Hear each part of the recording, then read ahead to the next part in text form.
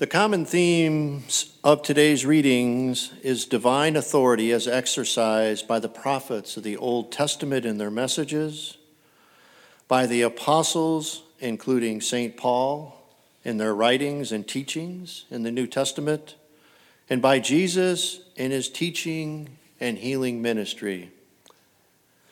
The Old Testament prophets had taught using God's delegated authority. The scribes and the Pharisees taught quoting Moses, the prophets, and the great rabbis.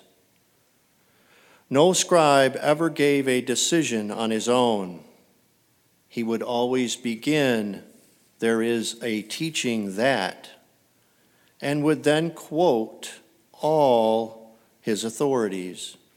If he made a statement, he would buttress it with this, that, and the next quotation from the great legal masters of the past. The last thing he ever gave was an independent judgment. How different was Jesus? When he spoke as if he needed no authority beyond himself. To the people, it was like a breeze from heaven to hear someone speak like that. The terrific, positive certainty of Jesus was a sharp contrast to the careful quotations of the scribes. The note of personal authority rang out, and that note captured the ear of everyone in the synagogue. There was a local synagogue in every Jewish settlement of more than 10 families. The synagogue was a place of instruction and Sabbath prayers. The synagogue service consisted of 3 parts: prayer, the reading of God's word, and the exposition of it made by anyone who wished to do so. In this chapter, Mark tells us that in the local synagogue, Jesus taught with authority. This means that Jesus explained the scriptures with complete confidence, and when questioned by the people, he answered it with authority. Jesus spoke relying on no one beyond himself. He cited no supporting human authorities or experts. Mark also records the impact Jesus had on those who heard him. We are told how amazed they were at the authority with which he preached. Jesus also showed his power and authority by curing the sick and granting forgiveness to people for their sins. In the synagogue, there was a man who was troubled by an unclean spirit. Everyone in the ancient biblical world feared evil spirits and believed in demonic possession. People believed that demons or unclean spirits living inside the people caused leprosy, lameness, paralysis, etc. Even in the 21st century, we still believe in the existence of unclean spirits. How else can we explain the sudden explosions of anger that occur, the suicidal impulses, the intense jealousies, wild sexual fantasies, or overwhelming feelings of depression? We, as humans, are keenly aware of these unclean spirits. We often wonder where the unclean thoughts come from and why we cannot rid ourselves of them. Victory over the unclean spirit, as the devil is usually described, is a clear sign that God's salvation has come. By overpowering the evil one, Jesus shows that he is the Messiah, the Savior, more powerful than the demons. Jesus came to dispossess the clean spirits living inside of us and send them away. This is one of the reasons why Jesus came to earth in the first place, and one of the reasons why he continues his presence in our lives. Jesus came to drive out those unclean spirits within us, to wash them away, to cleanse our lives of them. Let us put ourselves under his authority and he will liberate us. Our life messages this week. First, let us approach Jesus for liberation. Jesus did not use his authority and divine power to rule and control people. He came to set people free.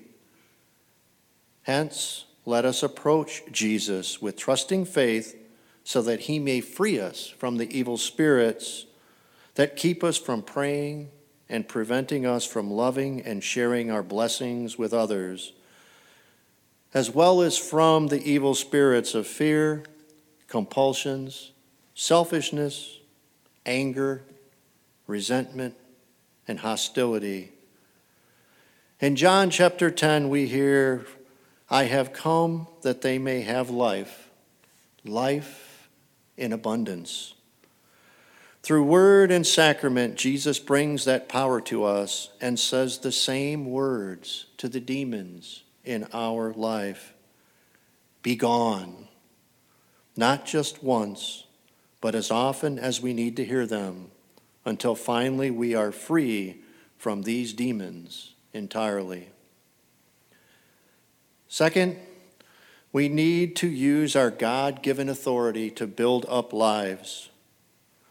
No doubt we can think back to people who have made a lasting impression on our lives, either for good or bad. Perhaps it was a grandparent, an uncle, an aunt, a parent who loved us and cared for us. Perhaps we remember the kindness as well as the firm discipline that a school teacher gave us. On the other hand, there may be people in our past whom we remember with pain and discomfort. Are children learning something from us as parents that will stand them in good stead for the future?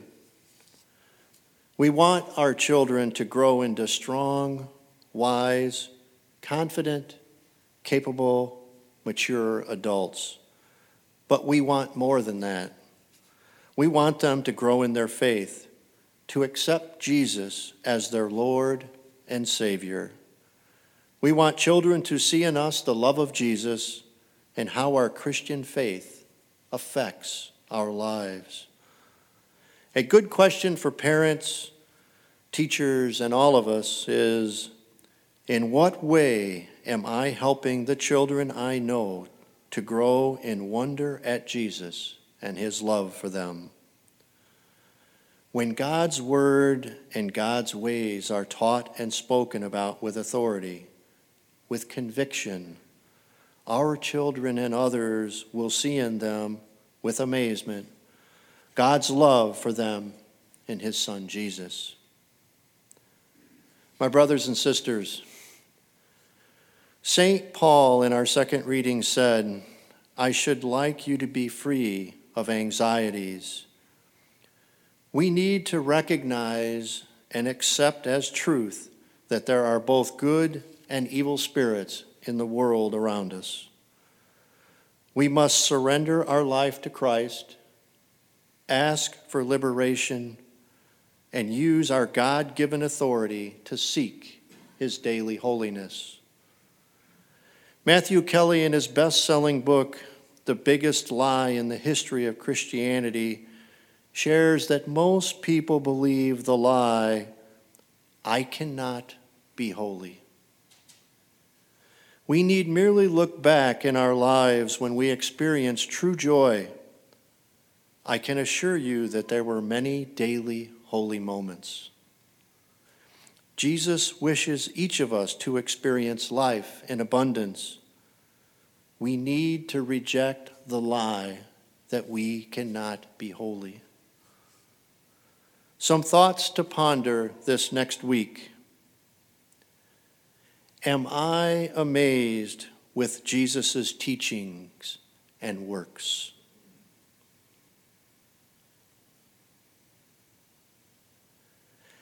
Have I approached Jesus with trusting faith to free me from evil spirits?